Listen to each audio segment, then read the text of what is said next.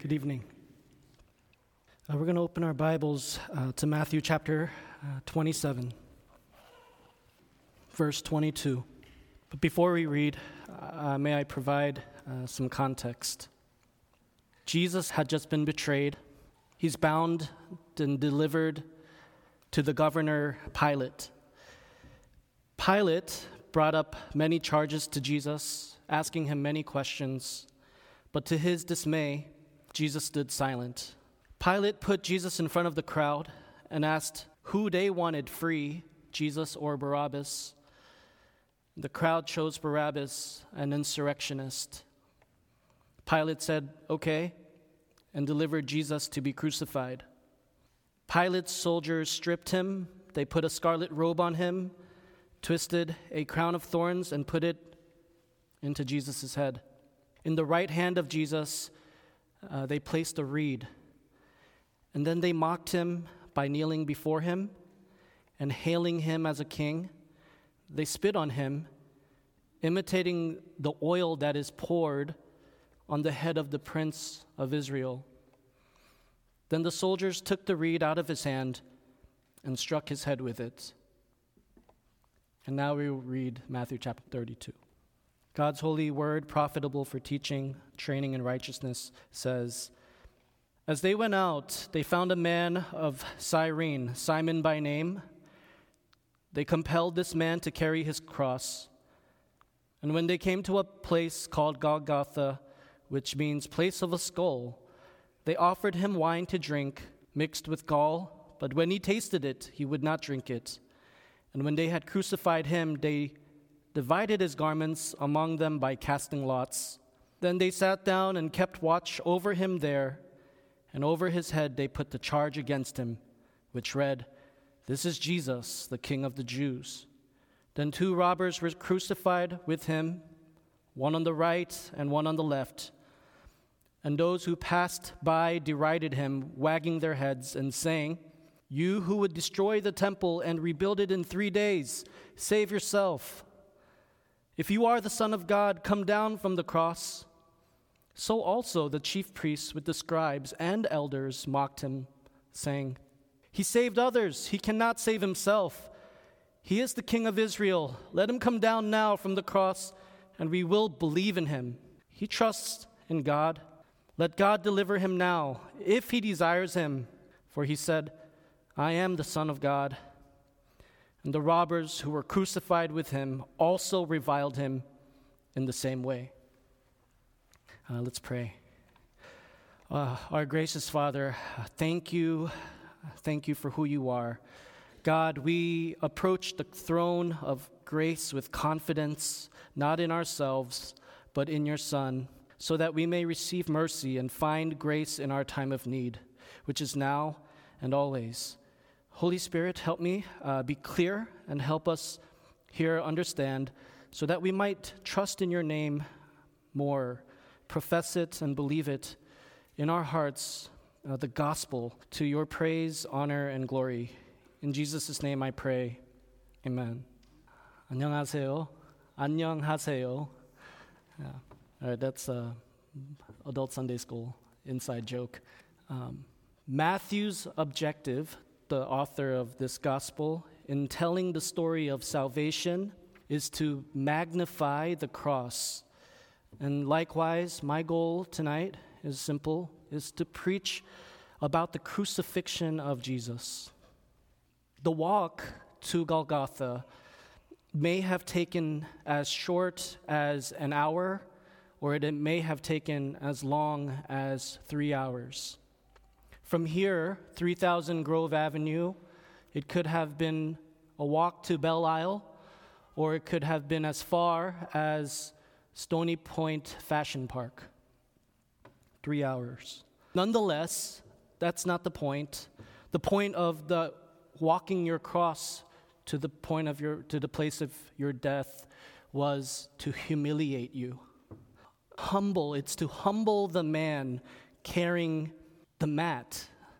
After all the paralytics that Jesus told to rise up, pick up your mat and go home, Jesus is now carrying his mat or his cross. Although we don't know its dimensions, we know that it was such a burdensome task that Jesus struggled to cling on the whole way, that soldiers of Pilate found themselves at one point scanning for bystanders, namely Simon, to do it. Simon did not want to carry this cross. The soldiers had to compel him. The NIV translation tells us that Simon was forced to carry the cross. When they arrived to Golgotha, and the soldiers there offered our Savior wine with gall, a bitter substance symbolizing affliction and consequence for sin. But that Jesus did not drink. Jesus did not want to lighten his suffering. He would suffer the harshness to the very, very end. When the soldiers nailed him to the cross, before they raised him up, they divided the garments of Jesus and they cast lots. They gambled to decide what each should take home. Don't ask me how I know this, but casinos are known to not have three things: clocks, windows, and mirrors. Gamblers need to focus on gambling. They do not need to know what time it is. They do not need to see the windows and see if it's dark or bright outside. And from mirrors, they do not know how tired they look. The soldiers did not see anything, for they were so focused on winning parts of Jesus' garments, casting lots at the foot of the cross, keeping themselves entertained. This is the passive obedience of Jesus. He takes upon the sin of man without resistance. This is our Lord's active obedience as well.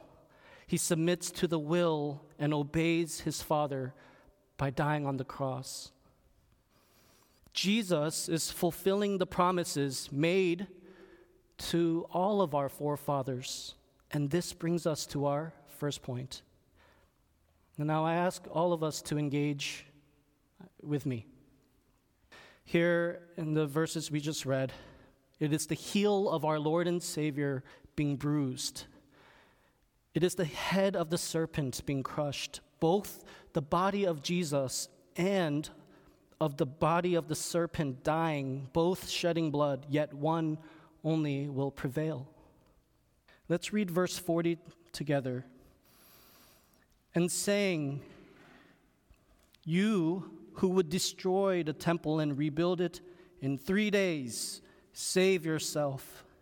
If you are the Son of God, come down from the cross." I want to ask us, what covenant do we hear in the crowd's advice? Which covenant does it remind us? Do the words "save yourself" remind us of? I'll give you three options: A, covenant of works; B, covenant of works; or C, covenant of works. I know you guys are thinking this in your minds. The chief priests, the scribes, and the elders in union in Adam are telling Jesus to save himself. Because of the remnants of sin, sometimes we say these words out loud. Sometimes we surely think of these words. In our minds, we see others and ask in our hearts, why don't they just put in some effort to save themselves? Why can't they just do a little better? And we forget time and time again that we are covered and we are saved through the administration of the covenant of grace, which means salvation is not through our own efforts, but through the efforts of Christ Jesus. And when they command Jesus to save himself, Jesus was doing just that. Jesus kept the covenant of works by earning salvation for us, something Adam did not do. Christ, the second and last Adam, our federal head, fulfilled all the requirements of the covenant of works by perfectly obeying God to the point of death on a cross. Let's read verse 34 together. They offered him wine to drink, mixed with gall, but when he tasted it, he would not drink it. Now, All Saints, who got drunk off of wine after God blotted out the earth of violence by a flood? Which covenant does this remind us of? Did you all say Noah? For us who want all mankind to be wiped out someday, it would just be nice if all the good guys stayed alive and are in need of a reminder of who actually preserves us, people, and the land. Look to the cross. See here Jesus, who knew every intention of the thoughts of man, only evil, continually saw the wickedness of man. Jesus becomes the curse. Because Genesis 9:6 tells us, whoever sheds the blood of man, by man shall his blood be shed, for God made man in his own image. The blood of Jesus saves his people. It forgives his people. Let's read verse 38 together. Then 2 robbers were crucified with him, one on the right and one on the left. Now, All Saints, who was ordered to cut animals up in half, a ram, a heifer, a goat, and laid each half over against the other? Please don't be shy. Yes, Abraham.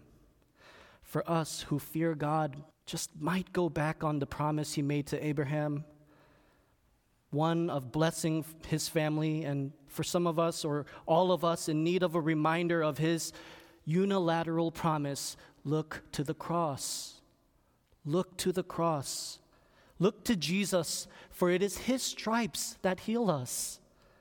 Don't look to the thief on his right or the thief to the left. The stripes and wounds on the robbers will not heal us. Even if the robbers were my parents or our parents, looking at what they've gone through so much to provide me temporary comfort won't provide me eternal comfort. Forever, my parents or anyone, the robbers, will not cover my shame or forgive my guilt. It is the man in the middle. Look to Christ, the blameless man who, as though a smoking firepot and a flaming torch passed through the 2 robbers, Jesus took the curse and sting of death that does not distinguish between rich and poor, young and old. Trust that Jesus fulfilled the covenant God made with Abraham. And he does so by voluntarily condescending to us and dealing with our sin, God alone. He saw to it himself. He told Abraham, I will provide. I'll see to it. Tuesday night Bible studies. He replaced Isaac on the altar, Jesus did, because Jesus is the better son. Yes, he's the better son. Let's read verse 37. And over his head they put the charge against him, which read, this is Jesus, the King of the Jews. Jesus is charged according to the law of, which covenant does this remind us of?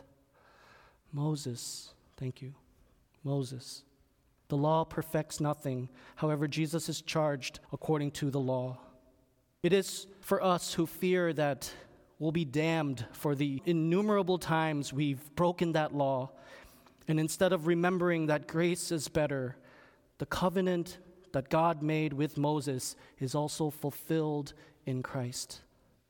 One of the reasons why God gave the law to his people was to show them their need for grace. Sinners who could not save themselves by obeying the law perfectly, God's own Son, in the likeness of sinful flesh and of sin, is condemned. God never intended the Mosaic law to be a means of salvation for sinners. In our stead, the law pointed us to Jesus, who kept the Mosaic law on our behalf. The law more wondrously protected this tiny seed of Jesus to come. I know I cheated, but I'm going to read 37 again. Let's read verse 37. The second part with me is Jesus the King of the Jews. Who is the king God made a covenant with in 2 Samuel? All in unison. Thank you. For us who fear that this world's rulers and the nation's rulers are becoming too powerful or maybe too corrupt and are in need of a reminder of who will ultimately rule the new heavens and the new earth, where do we look? To the cross. Look to the cross. The man with the crown of thorns. Listen to the people wagging their heads, walking by and deriding his name in vain. If you are the Son of God, come down from the cross. The chief priests, the scribes, and the elders mocked his name in vain. He saved others. He can't save himself. He's the King of Israel. Let him come down now from the cross and we will believe him. The soldiers fall to their knees as they would to the governor, to Pilate. And they scorn Jesus for being weak, as though they're teaching him a lesson about being a powerful man.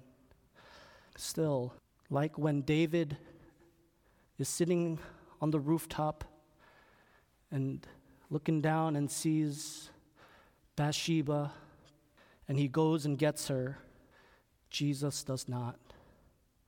Jesus is the better David. Why? Because Jesus is hanging on the cross, up top, looking down, seeing all the people for who we are, who they are in our nakedness, and says, Father, forgive them, for they know not what they do. Jesus is the true Davidic king who builds a house for God's name.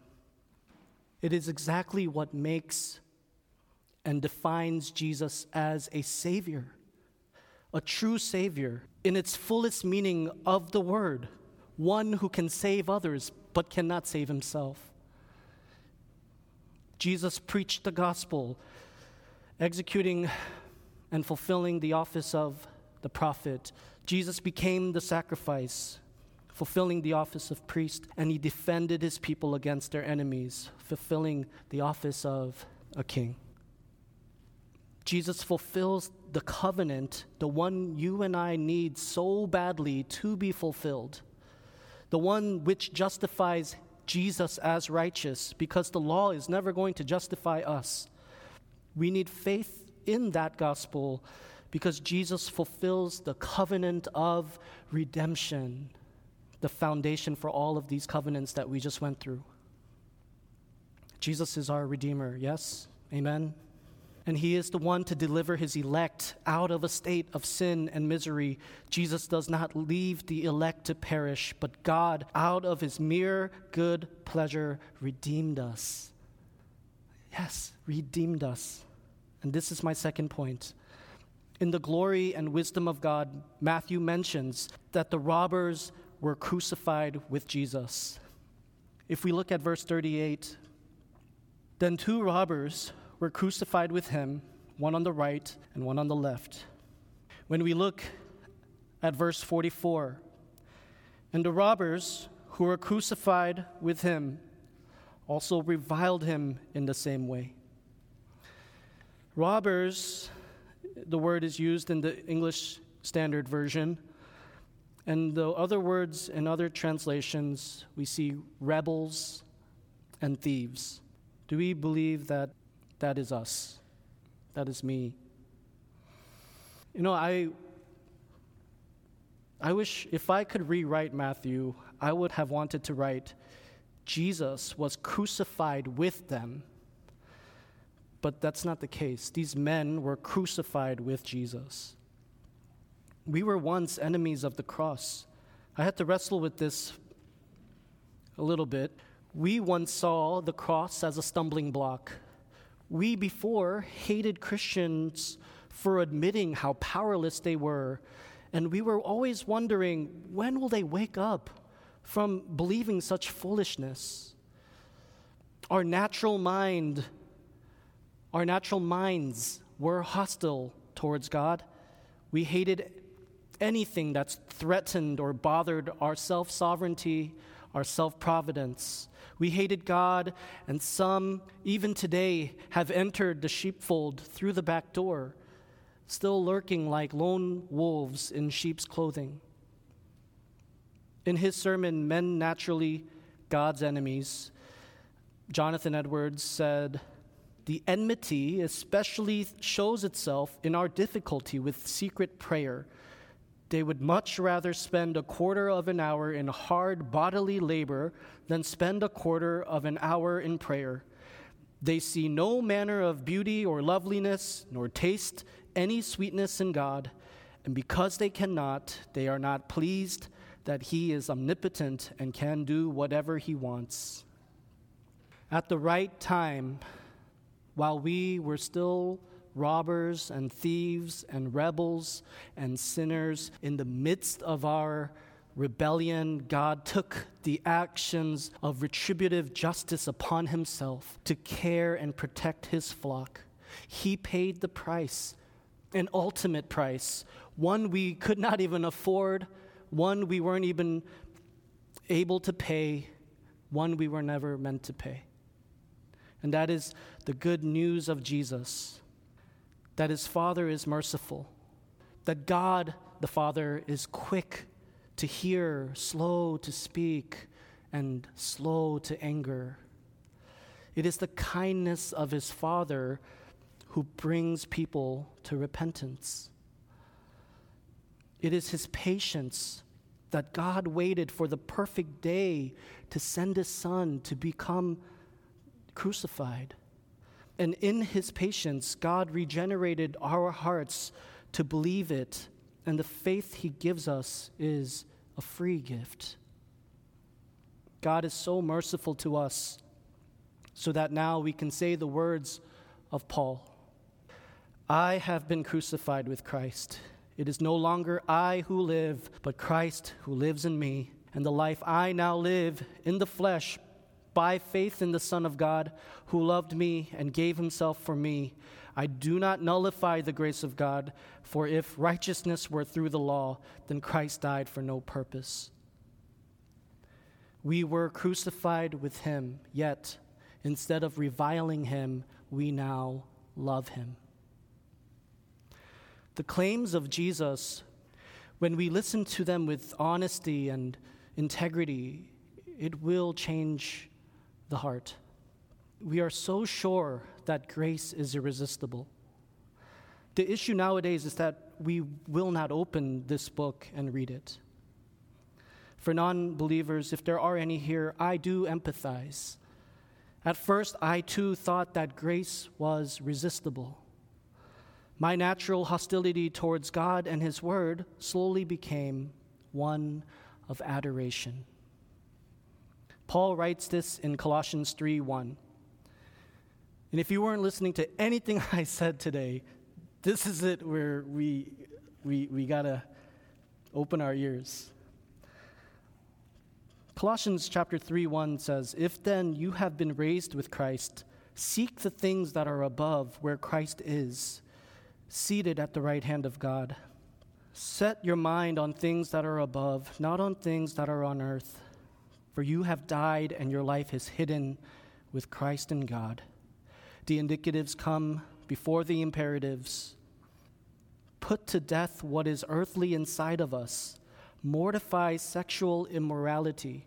Mortify impurity, passion, evil desire, and covetousness. Put away anger, wrath, malice, slander, and obscene talk from our mouths. And put on, as God's chosen ones, holy and beloved, hearts of compassion, kindness, humility, meekness, patience. Bear with one another, forgive one another, as the Lord has forgiven us. Put on love, which binds everything together in perfect harmony. And let the peace of Christ rule in our hearts. Be thankful, and let the word of Christ dwell in us richly, teaching and admonishing one another in all wisdom. is that not irresistible? Isn't that so gracious and seasoned with salt? Isn't that something that both our neighbors and our enemies just might want to hear?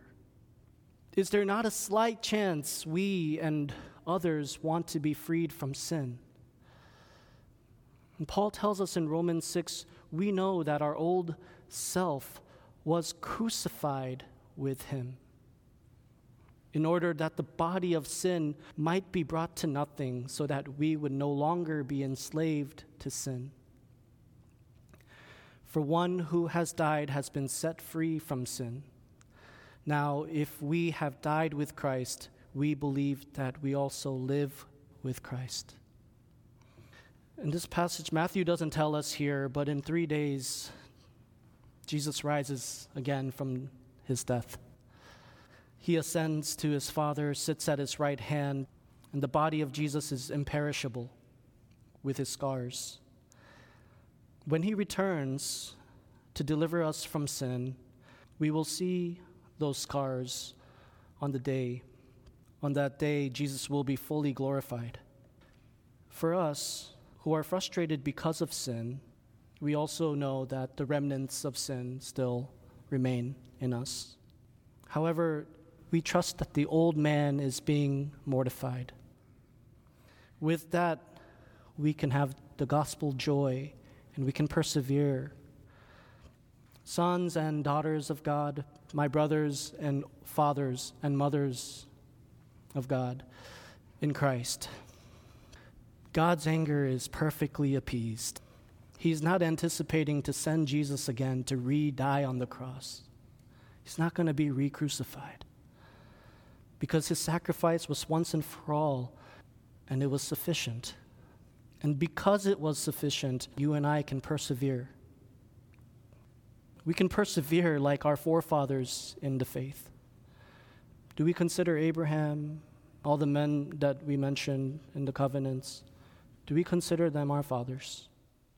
They are the men who trusted in the coming of the perfectly obedient Son of God, Jesus, their Redeemer, and who is now our Redeemer.